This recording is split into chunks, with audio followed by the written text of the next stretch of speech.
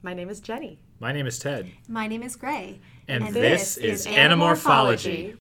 The invasion, the visitor, the encounter, the message, the predator, the capture, the stranger, the alien, the secret, the android, the forgotten, the reaction, the change, the unknown, the escape, the warning, the decision, the exposed departure, the single discovery, the proposed threat, the mutation, the isolation, separation, the deception, the suspicion, resistance, the extreme sacrifice, the diversion, the beginning.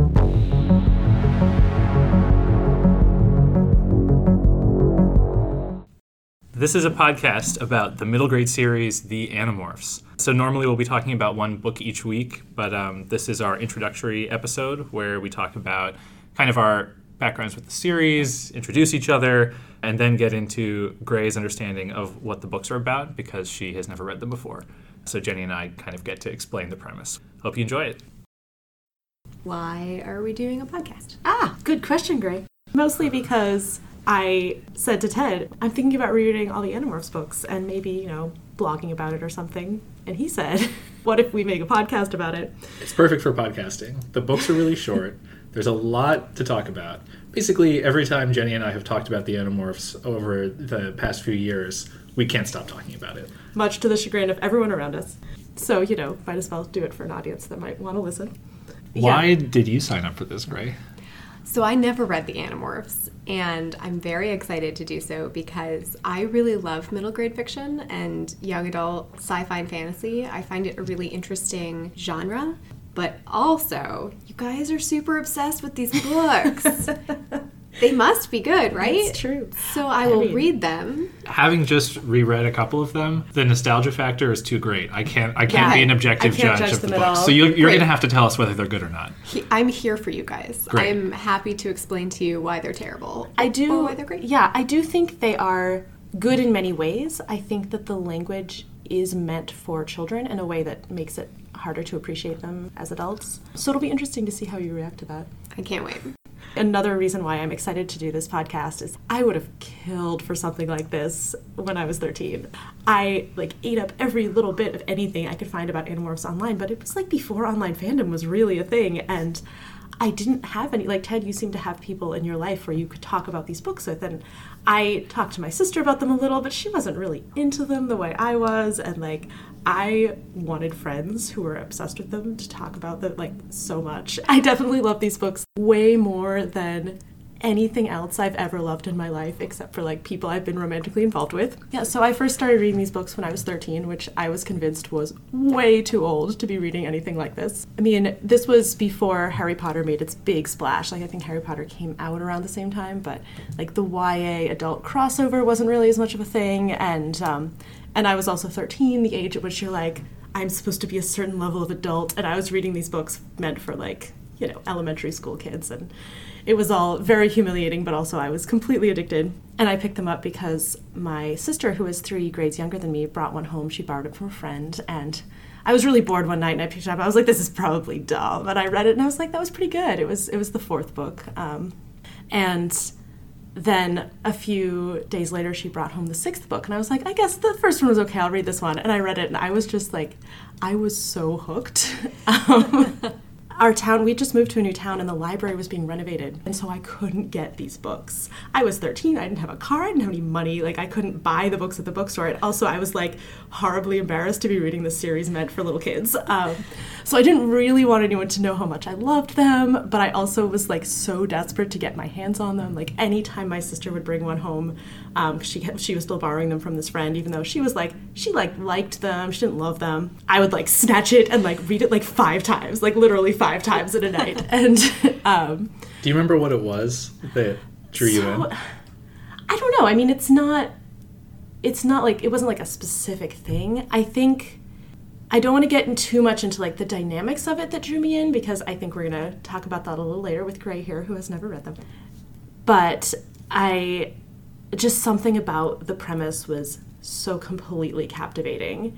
I remember this was we had dial-up internet, and this was before fandom online was really a big thing.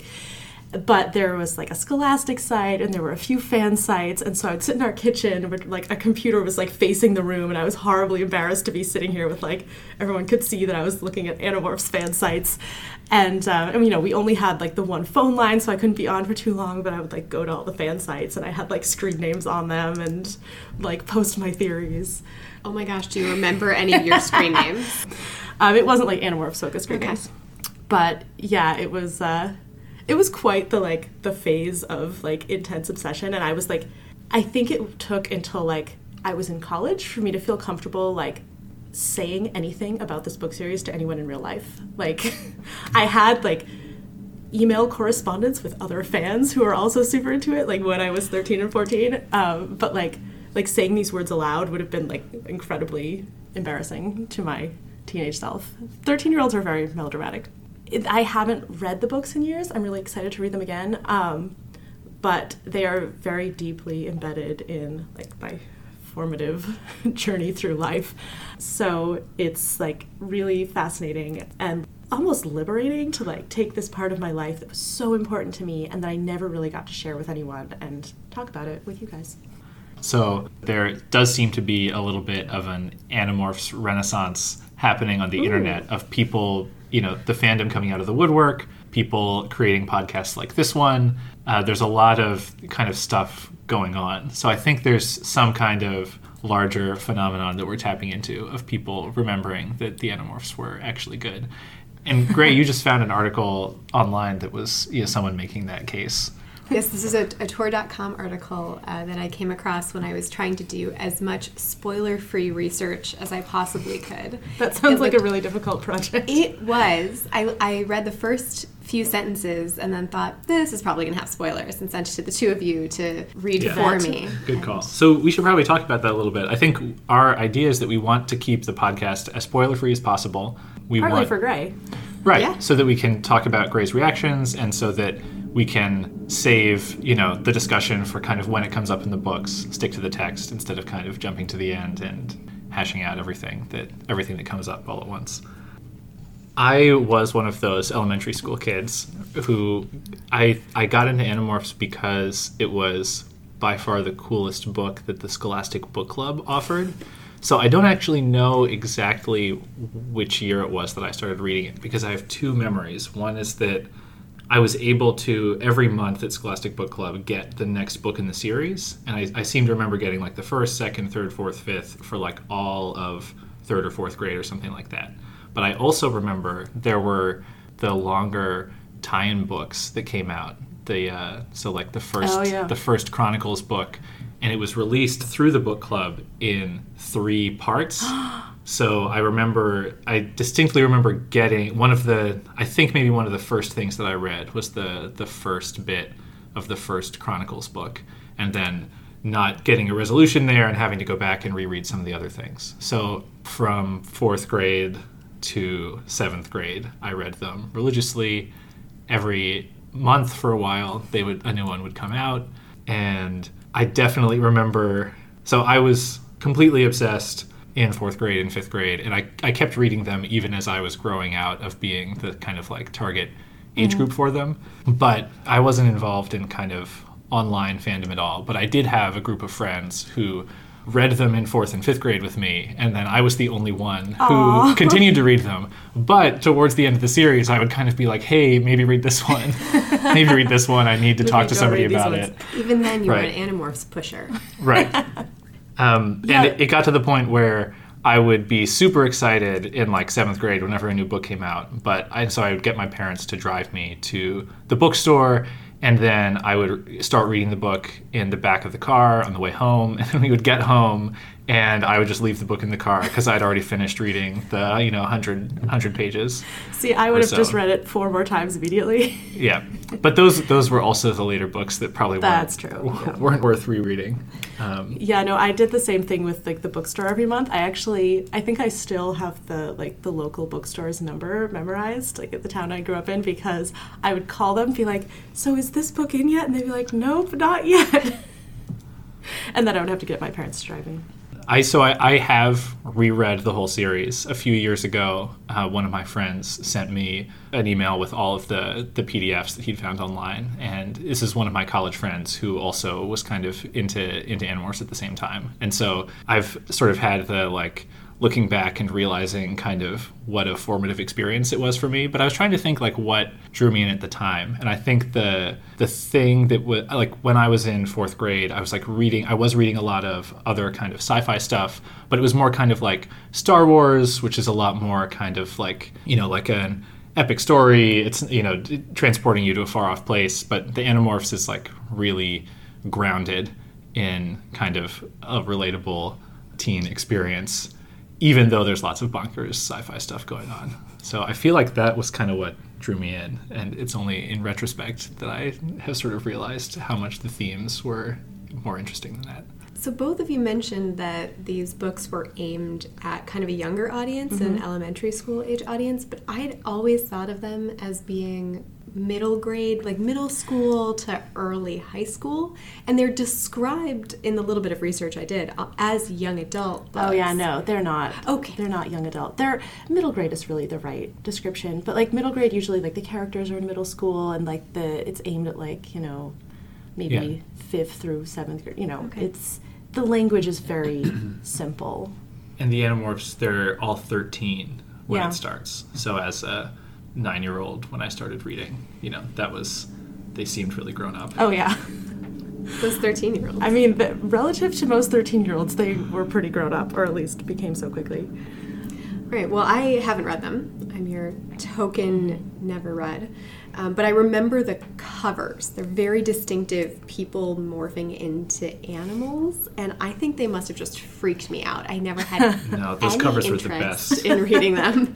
They're so bizarre. I'm pretty neutral on the subject of the covers, so. Yeah, I mean, now looking back, they are so fascinating, and how they did these covers in the mid-90s, good computer Photoshop abilities, is just amazing. I mean, they do look pretty janky. The middle picture on each cover is so terrifying to this day. I have questions. So I don't know if you know this, but the covers aren't the only iconic part of the books themselves, right? So you have the cover where the kid turns into an animal, and it's different every time. But in the corner of each book is a little flip animation of the transformation. So What? Here, I'll show Grace you. face is going crazy here. What? So I'm sure that you've looked at this. This is the cover for the first book that we're going to read for next time. And in the corner of the book, as you flip through the pages, is this little What? animation, which someone has graciously created in What? GIF form, and we can post in the show notes. What? In case anyone's listening to this who didn't read the books. This is incredible. So yeah, this technology is like also one of the coolest things that drew me in, right? So you get the book, and the first thing you do is you flip through all of the pages, and you're like, oh, that's so cool. Because I remember making those as a kid, and it was, mine was always the guy jumping on a trampoline, right? Because I'm not a very good artist. But I remember making little flip books like that. That is, if I had known about that, maybe I would have read them. See, once I started buying the books for myself, I cared a lot about keeping them in pristine condition, so I would never flip the corners. You're missing out on this crazy... I was really there more for the story. Oh, well... I collected them obsessively, but I never cared about sort of preserving things. It's good.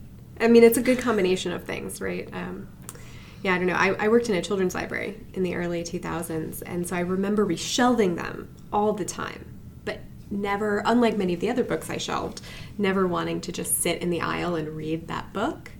And as far as I knew, they never reached that same level of popularity as a lot of the other books that came out at that same time. Mid-90s was this sort of boom in children's and young adult literature, especially science fiction and fantasy. So Harry Potter and then The Hunger Games and all of those. So, but because Animorphs weren't never, as far as I knew, as popular, I just didn't read them. Yeah, I mean, I don't think they were never as popular as Harry Potter and the Hunger Games, but Harry Potter really started that, and it reached its popularity after the Animorphs had sort of waxed and waned.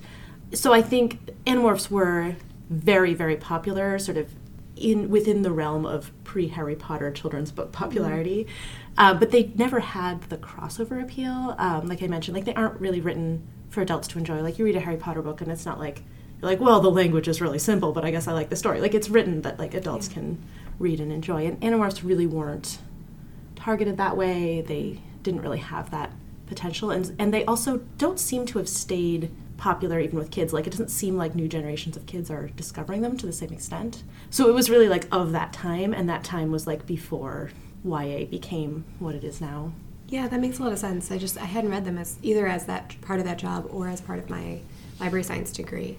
Yeah, if you'd been getting the degree 10 years earlier, you might have I think read I probably, them. would have read them. Although I wonder too, and maybe we should talk about this at some point, but the serialization of books at that time is really interesting. So the Animorphs had, there are lots of them, but there are also lots of the Babysitter's Club. There are lots of Saddle Club. There are lots of books in these sort of middle grade fiction series where rather than being 7-book arc of the same characters like Harry Potter, it was 30 books with mostly the same characters who kind of came in and out, and occasionally they'd add a new character for interest. And it was very exciting. Yeah, but there were just a lot of books in those series, which is just sort of interesting. Is that a thing that exists now? Like, it might just be something that happens that isn't on my radar because I don't have kids?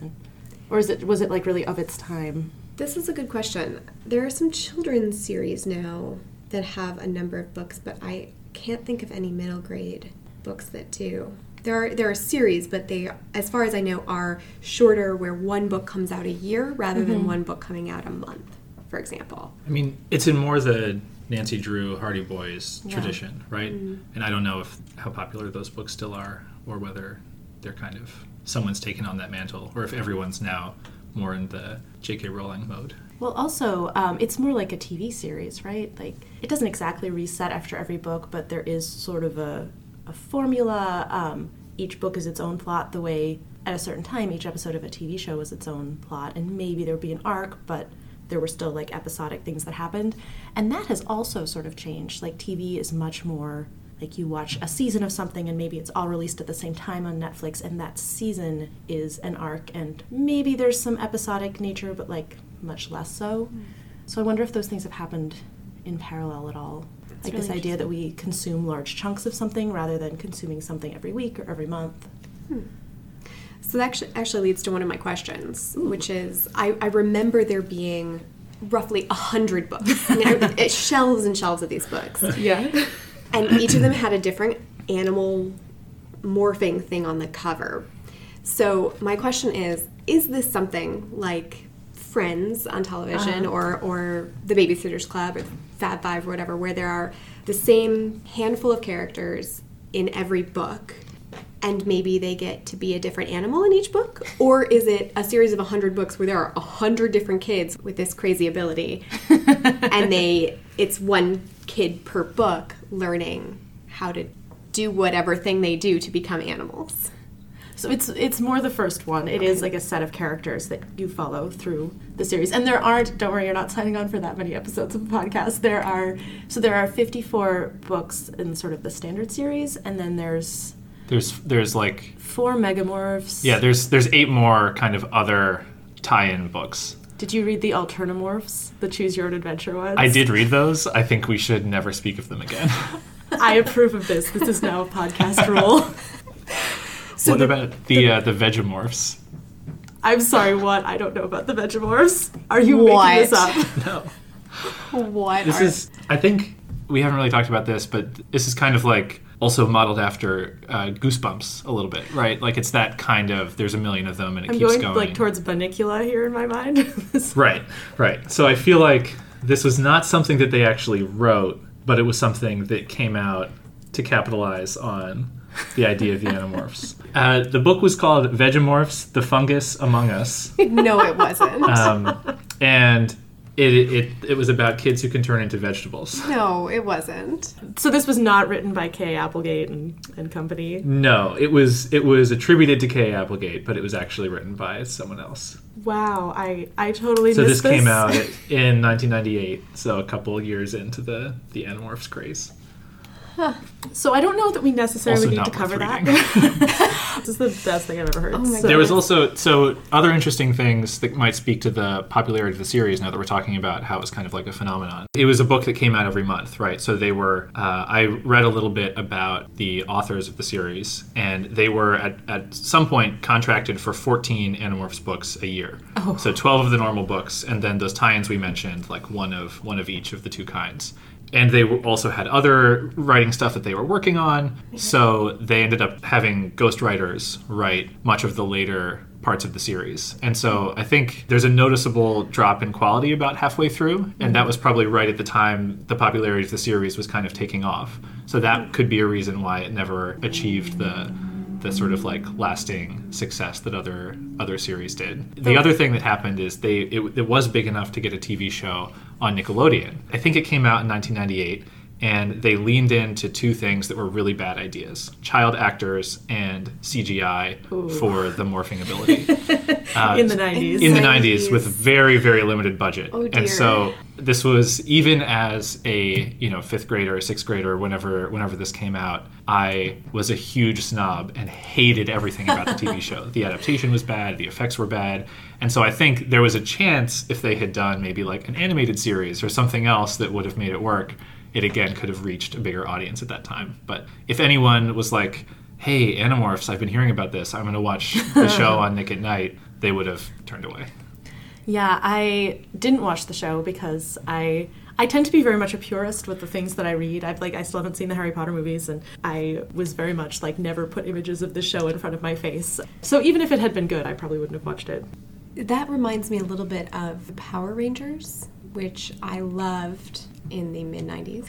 They were sort of teen actors, and it had some particularly bad CGI. But again, it was sort of a core group of 5 or 6 people. Yep. Each of whom had specific abilities, and then there was some morphing into Oh yeah, they're various like the things. Mighty Morphin Power They're Rangers. the Mighty Morphin Yeah. Power Rangers. Yeah. They morph into ninjas and then come together and form big animals that fight aliens. It's been a while, you guys. I don't remember. I like this trend of like people combining into animals. Yeah, so to go back to this thing where Kay Applegate, apparently the writing team that was Catherine Applegate and I guess her husband Michael Grant, looking back on that, the pace of 14 books a year is so insane. I'm amazed that the beginning of the series is as good as it is. I can't imagine doing that. And also this whole ghostwriter thing is like, does that happen these days? Yes. Yeah. It does. It happens with a lot of adult authors. Oh, that's true. Right? Like So- thrillers. especially thrillers, but the authors who are especially prolific eventually turn to ghostwriters. Now it's either ghostwriters or co-writers. So if you look at James Patterson, for Yeah, example, he is was really who I good was at- thinking of. Yeah, he writes several books a year, and now they're kind of co-authored, and really often what that means, and no slander intended for James Patterson, so maybe he doesn't do this, but often what it means is the co-writer writes the whole thing, but James Patterson puts his name on it so it sells, and eventually the co-writer can then go off and do their own series with a little bit more name recognition than they would get if they were just ghostwriting it. So it's more like a brand than an author. Yeah. In some cases. And there's a few sci-fi fantasy authors who did the same thing. But the idea of having a ghostwriter is really interesting. There were some young adult series that had done that, had it actually written by Syndicate. So Nancy Drew and Hardy Boys, you mentioned earlier, the publisher made up the author's name and then hired a series of writers to write the different books. So they'd write 5 or 10 books at a time and try to be all in the same style, but they all were under the name that the publisher had chosen. So it was sort of ghostwriting, but not really. And this seems like maybe it's slightly different than that.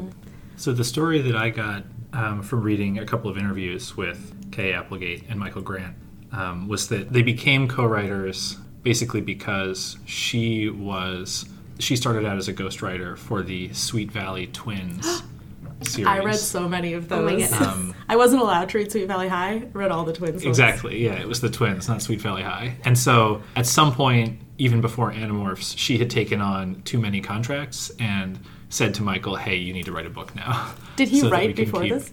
His background is less in writing. I think the impression that I got from reading his interview was that he learned on the job, but I'm by no means an expert. They I'm both impressed. have gone on to have careers together and individually since Animorphs. So they were pretty burnt out writing and ghostwriting the middle grade romance stuff that they were doing. And the Animorphs was kind of their last-ditch pitch to Scholastic. What would we actually want to write about? Let's pitch this crazy sci-fi thing. I'm so glad they did. And they said yes. And so then they, again, bit off more than they could chew. A few years into it, they had their first kid. They were doing 14 books a year. They were starting a new series. I think the Everworld series was another one they were working on together. I read all those. That ramped up in the middle. And so that's why they brought in the ghostwriters. And what they said is that having been ghostwriters themselves, they know that it can work, but they were terrible bosses.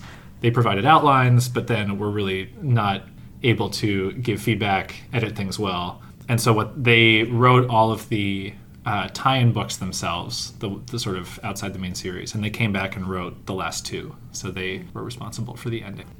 Gray has right now sort of no idea what she's in for. And once we start reading the first book, we can never go back to where we are now. So much like the Animorphs themselves. Much like the Animorphs themselves. So, Gray, do you want to tell us a little bit about what you think might be going on in these books?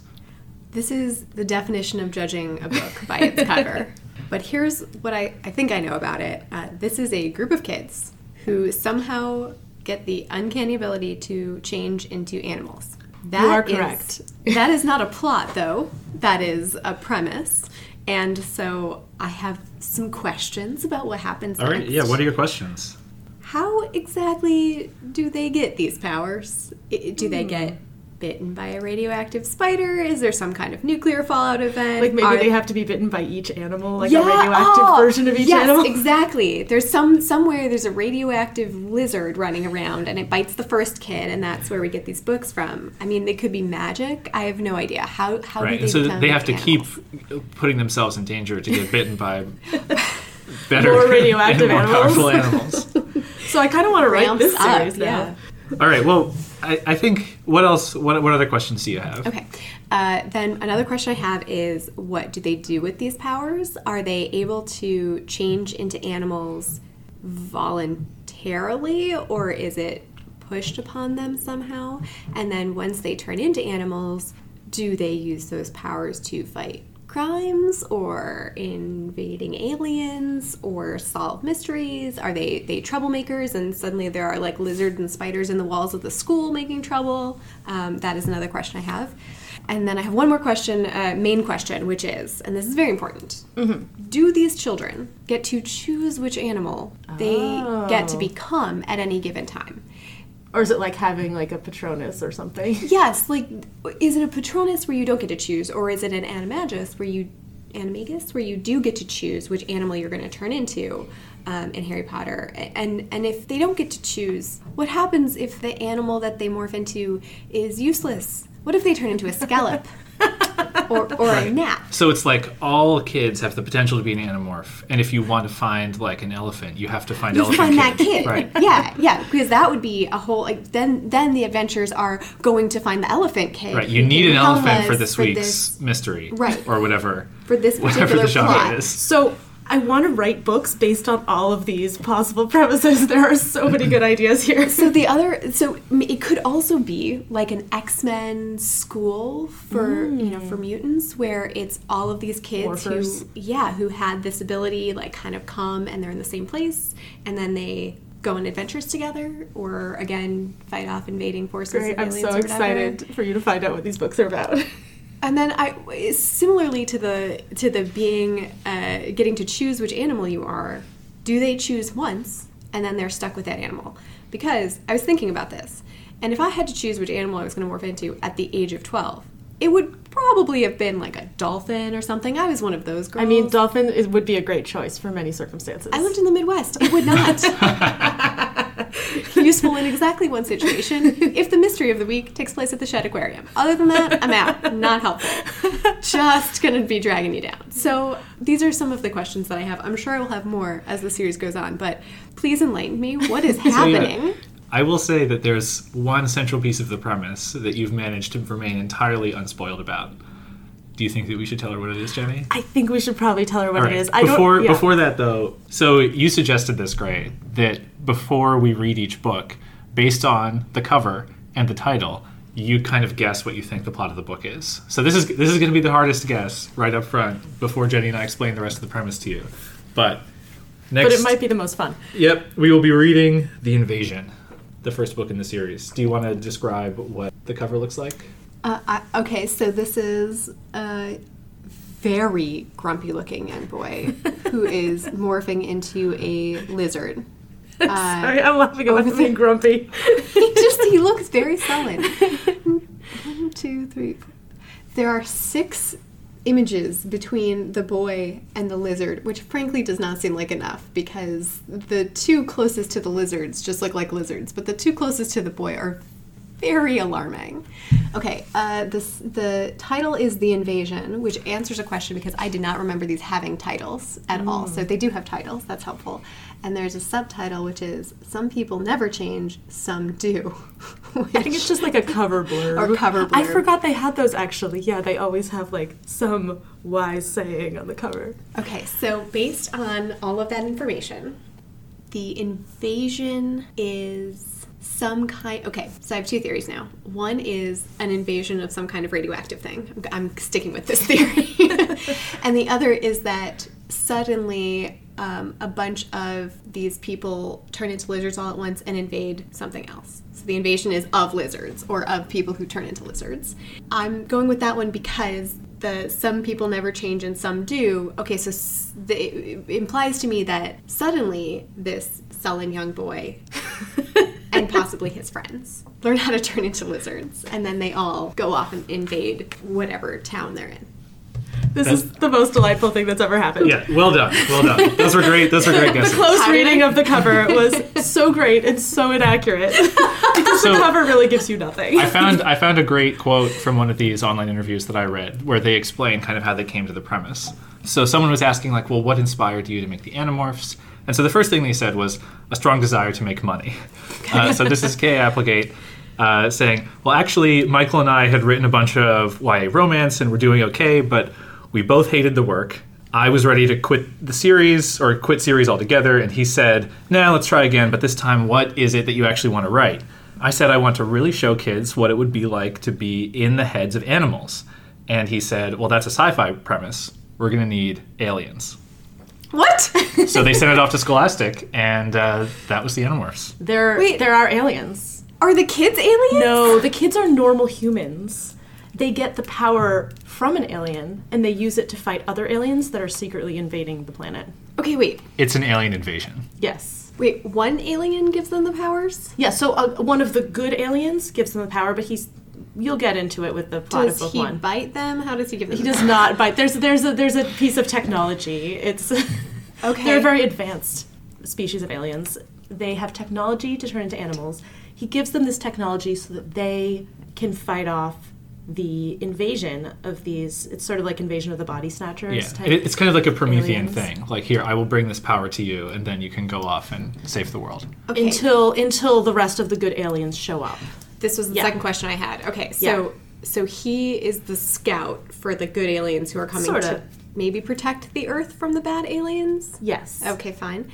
And then he gives them this technology, which, until proven otherwise, I'm going to assume is an amulet of some sort that they put over their heads and use to transform. It's even more boring than that. But it is something where once it is used on them, they have the power forever. They don't have to, like, hold this device. Huh. Okay. Yeah. So then they have the ability to turn into any animal that they can touch and acquire the DNA of. So if you have like a house cat in front of you, you could touch it and acquire its DNA, and then you could turn into that house cat whenever you want. Yeah. Are you saying there's some sort of unrealistic thing about this premise? Touching an animal and acquiring its DNA are, as far as I know, 2 very different things. Well, it's because they got the power to do this. The technology changed them so that they can do this. Uh-huh. And then, second question, are the aliens that are invading... Mm-hmm. I'm now imagining a sort of a la Douglas Adams, where due to a miscalculation, they were all the size of houseflies and were eaten by a dog. It's a line from Douglas Adams. But because I fail to see how a group of children turning into lizards is going to particularly help with an alien invasion. Well, that's where the genre comes in. The mystery of the week is, how can some kids that can turn into animals save the world from an alien invasion? It's a very subtle invasion. These aliens sort of take over humans, so no one knows there's an invasion. And it's right now, and it's very like early, slow spread. Like they're recruiting voluntary, like controllers is what they're called.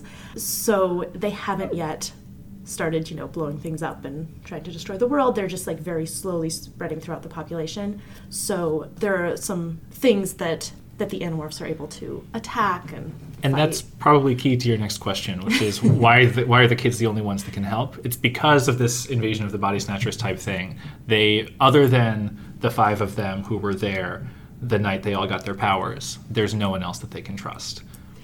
Yeah. Because they don't know if they've already been taken over by Yep. the body snatchers. Interesting. Or pod people or... The Yeerks. Nah. So it's taken from Tolkien. The word in, I forget if it's Quenya or Sindarin, one of the Elvish languages for orcs is like YRCH, I think, or YRC, maybe singular. But yeah, Kay Applegate was a big Tolkien fan, so she took it from the word for orc. Okay. Body-snatching orcs are invading Earth. They aren't actually orcs. They're tiny slugs. Okay, the lizard makes more sense now. Why? Because presumably the lizard can eat the slug? No, the lizard is... I think that's a good guess. That's a good guess. Well, you have to bear in mind that, like, sometimes they're trying to do battle, but, like, because this is a secret war, like, they're not just trying for massive firepower. They're trying to, like, sneak in and find things out, and so there are some animals that are better than others for, like, being sneaky. Sure. Okay. Yeah. This is really guerrilla warfare. Do any of them turn into gorillas? Yes. Yes. Okay. All right. That's excellent. Good to know. Yeah, I have so many more questions than I formerly had. So I will say that another part of the premise is, like, they have to keep this secret. Part of their effectiveness and protection is that the Yeerks don't know who they are. So they have to keep going to school. They have to keep living their normal lives. And I think that was actually a big part of the appeal for me, this combination of the amazing pressure of trying to live a full normal life and turn and like save the world from aliens, but also the ways in which saving the world from aliens sort of exempts you from doing well at your normal life. And I feel like being 13, like being in 8th grade, like having not as much scholastic pressure as I would have in high school, but still like a lot of pressure. And I was always someone who felt like I had to do everything like perfectly. And so that really appealed to me, like the urgency that sort of exempted these kids from their normal life, but they still had to keep up their normal lives. And like that contrast was very satisfying to me. Yeah, that's totally true. The stakes for the Animorphs were very, very high. Yeah. Much more so than anything I was dealing with. Yes. Because they're saving the world. Yes, and they there are. 5 of them. Yes. And they're 13. Yes. Which also is, of course, a genre thing where, like, Sure. Kids are very effective. Adults are useless. They can't trust the adults. They're the chosen ones. I get all of that. Still fail to see how the lizard is going to be useful. That's fair. Yeah, we'll find out. Yeah, you're going to have to read the first book and find out. All right, what other questions? Are there any other questions that we can answer about the premise? They have to be able to touch the animal that they're turning into. Mm-hmm. Okay. Can they, for example, go to the zoo What a good question, Kay. and just sort of find the animal of the week there? Why, I believe they can. Because that seems like it would be much more useful than like walking around your house trying to find the nearest house centipede to turn into that Although week. if you want a house centipede, you're probably not going to be able to find one at the zoo, so you're going to have to do it in your house. Okay, so are the animals... I'm trying to remember the pictures that I remember from the covers. I remember there was an ant and a spider. I didn't like either of those. No. There was definitely some sort of big cat. Yes. Yep.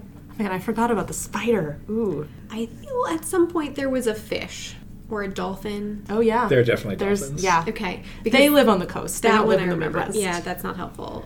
So they find these animals, they touch them, they turn into the animal, and then they use that animal's power to continue to fight this invading force of aliens. Yeah. And, of course, being the animals protects their identity because they don't look like humans. No one can recognize them as themselves. Sure. Are the invading bad aliens aware of the good aliens? Yes, they have been fighting a war with them on other planets. This is a continuation of an intergalactic war. And they're very aware of the presence of the Animorphs, and they think that they are the good aliens. They think they are Andalite bandits. Like, they think a band of these good aliens landed on the planet are, like, living in the forest and are foiling their escapades. But they don't know that it's the kids. No. They think that they're Right. somebody else. Yeah. This is a wacky premise, you guys. Oh, And yeah. yet it's a really brilliant setup. Like, it really enables these ongoing adventures. There's definitely a couple of Doctor Who episodes like this. Really? They were big Star Trek fans. Something Okay. else that I learned. Yeah, Yes, that does- definitely. Any sci-fi idea you can think of probably comes up in one of the Animorphs books. There's at least one book that's, like, directly taken from an original series premise, Star Trek original series premise. There's some Ender's Game going on here. The invading aliens. Children having to save the world. Yeah. Okay. I don't know if that was a direct influence, but certainly genre-wise. Yeah, that's an interesting way to do genre for kids, to take these tropes that are so universally acknowledged in other fields, in adult science fiction and both writing and television, and then to apply them to a kid's book. That's really interesting. Yeah, I mean, the books you'll get a better sense of this once you start reading them, but the books are very much aimed towards children. Certainly the language is it's not written very complexly, but it deals with a lot of very heavy issues. And that was also part of the appeal, I think, that, like, it takes these issues very seriously and also sort of couches them almost safely, because these are kids doing this, and I hesitate to say it couches them safely because it is actually, like, these are very dangerous things they're doing, but, like, because it's in this familiar environment of, like, kids who go to school doing these things, I think that contrast was also very appealing to me. I also think there's something about the format that we were talking about that makes it feel safer. Because it comes out every month, and the situation is, there actually is a lot of kind of continuity from book to book. But Yeah, there's a the lot of premise change, doesn't really but- change until it gets towards the ending. So you know that they're going to get through it somehow. So Sure. it allows them to go to increasingly darker and darker places with Really the alien engaged, war. like, philosophically with some of the things that they're doing. Because you know they're going to survive this week. Interesting. How present are the adults in this world? The adults aren't very present for good, I would say. There are some prominent controllers who are present. Okay. Like, their parents they're present in most of their lives in a significant way, but aren't effective in, they aren't involved in the fight. And they're obstacles, but also, the kids love them and don't want to hurt them, and the parents are really worried about them. And Yeah. their grades are slipping, that kind of thing. Grades are slipping. Suddenly there's lizards in their bedrooms. I mean, there's a lot going on for these kids. I really love how fixated you are on the lizard. It's the first book. It must be important. Or maybe it won't be, and it'll just be they picked a lizard. Why a lizard for the first one? They're not that cool. I mean, they're cool, right? I have friends who are herpetologists. They're What would be the coolest animal that would have gotten you in to read the first book? a tiger? A dragon? Okay, dragons aren't real, Gray. Sure, that's the problem here. Aliens, though. Right, but not dragons. Come on. Although it is true, this is science fiction, not fantasy. Yeah, no, that's a good point. That's a good point. Yeah, so think about a lizard, though. If you need to morph something small, you're just starting this out. You haven't gotten to the headspace where you're like, sure, I'll morph a fly. A lizard is a pretty safe choice for, like, okay, I still have 4 limbs, I still have a body that's, like, not crushable by a fly swatter, but I can be tiny and go places. All right, then 2 more questions. Okay. One, I'm sure there'll be more, but these 2 are, where in the world does this take place? It's a mystery. Yeah, so they can't tell us. One of the best things about the premise is on the back they say, like, hi, my name is Jake. That's the grumpy boy. But I can't tell you my last name because the They'll find controllers us. are looking Yeah. for us. So there's kind of this framing device that these books are being released to keep the kids in the loop about what the Animorphs are doing to save the world. So it's as Although if the it's alien not- invasion is actually happening and you're kind of following along. So they say, we can't tell you our last names, we can't tell you where we live, but, we're here and we're gonna stop the Yeerks. It's not a very well thought out, or, like, it's It only not- exists on the back of the Yeah, book. it's not really a framing device. They're not actually writing the books within the books. Because of course they wouldn't tell the stuff they tell. Like, Right. they'd be Yeah. much too identifiable. But as like a marketing device, it works. Yes. And then the books traditionally always start with a little bit of that, like, I can't tell you, It's almost always, with, like, a couple exceptions, like, my name is whoever is the narrator. And then it's told in the first person, so it's nice that you know right away because it rotates points of view, Sure. who the narrator is. Is the lizard Jake's pet? Okay, I don't actually remember. No, I don't think so. Well, I'll find out together. Yeah, it's not. No, I don't think so. Because that is where I would start. I would start with an animal nearby. Well, you have cats. Cats would be really great to morph. Yeah. Yeah. I'd read that. Oh, well, maybe it'll happen. There's got to be a cat one, right? The second book has a cat. Yeah, the second book is a cat on the cover. Great. Okay. I'm so excited about these books. This is such a bananas idea. Yep. I love it.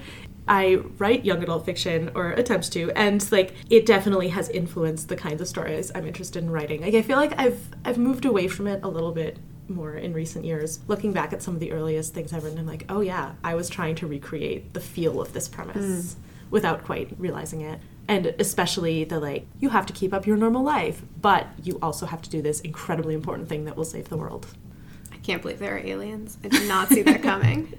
No one does. That's why the invasion can stay secret. Okay. Well, I think those are all the initial questions I have. Although I'm sure the first book will give me a few more. Yes, hopefully answer some of the ones that you didn't even know you had. Yeah. Aliens. All right, so I hope Gray isn't a controller. We would have just blown our cover. I know. Well, it's been a few years. I feel like either the invasion has been stopped or we're everywhere and you should just lean into it. I might be the only one who isn't. You never know. That is very pod people. Oh yeah, it really is. I think this is very influenced by standard sci-fi. And one of the great things about writing sci-fi for kids is that they probably haven't seen most of Star Trek. Like they haven't watched things with pod people, like Invasion of the Body Snatchers stuff. They maybe haven't read Tolkien yet. There's a lot of like tropes you can do that will feel fresh to them. When we would read this and be like, what? This is all stuff that exists in other series and other TV shows. And that was definitely true for me. Yeah. I had no idea what I was getting into. Okay, Jenny. What are the titles of the Animorph Oh my books? god, okay.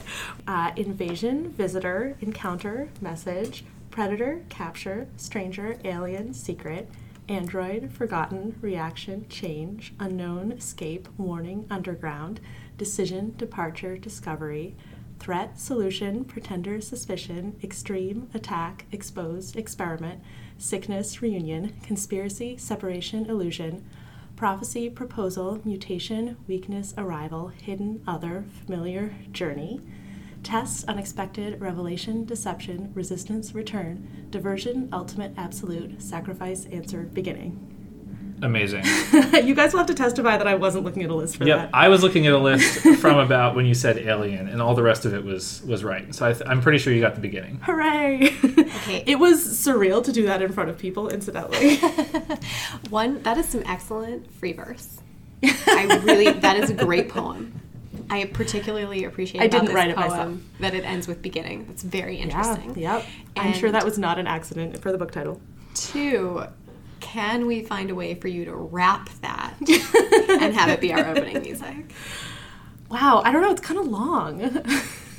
But I would be open to that. That Less does than a sound fun. minute. I actually use it to when I use mouthwash at night because it's, about a minute and I'm like, I'm supposed to gargle with this mouthwash for a minute, so I just recite the Animorphs No wonder titles you in my still head. remember them. That's why I still remember them. I Yep. don't know if I've mentioned this recently. Yeah. But I think you are the coolest person I know. That is amazing. I really love that is the conclusion that you drew from that love recitation. you so much. That is amazing.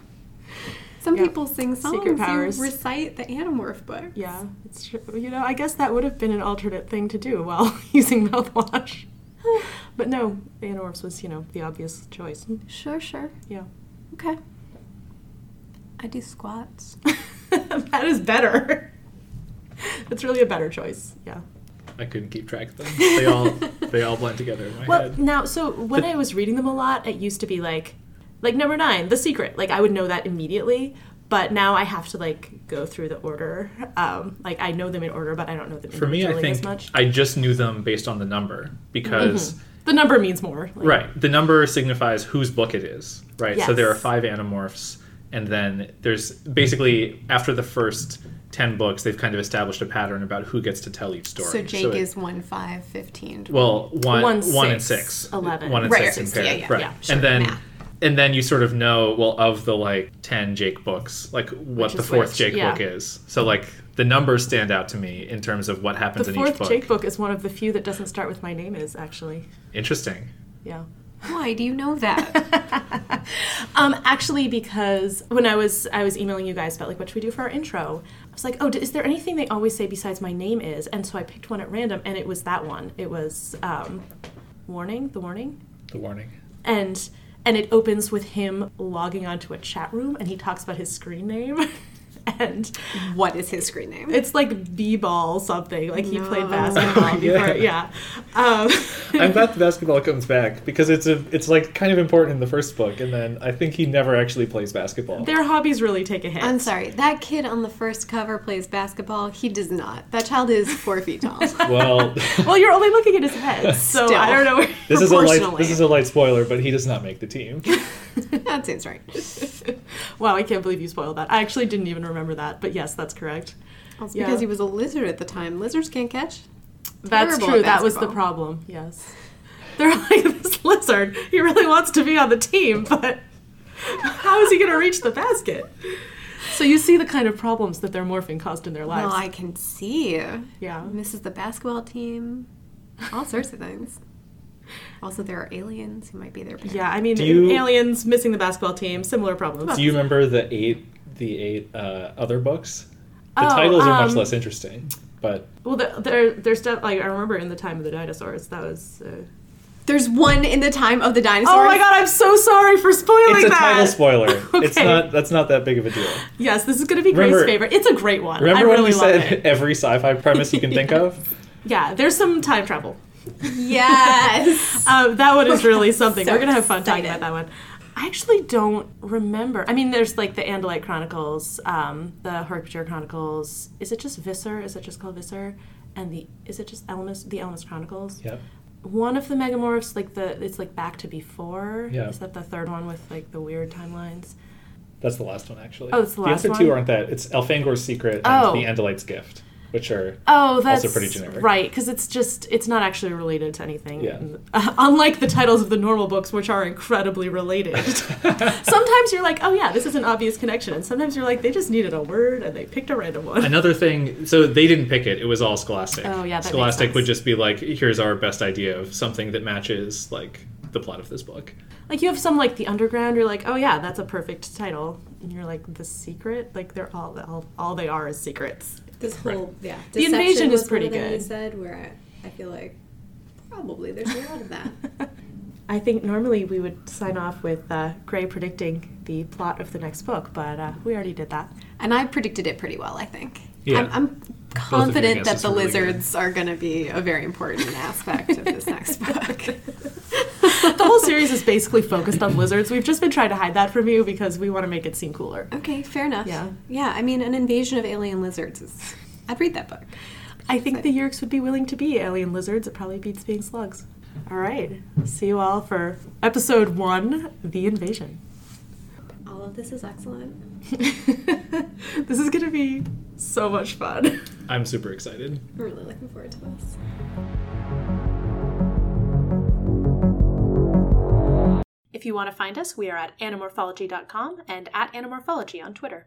Subscribe on Apple iTunes, Spotify, Stitcher, or wherever you're listening to this podcast. And don't forget to rate us, review us, and recommend us to your friends. And if you want to read along, you can find a link to the Animorphs ebooks on our website. My name is Jenny. My name is Ted, My name is Gray. and this is Anamorphology. One more time.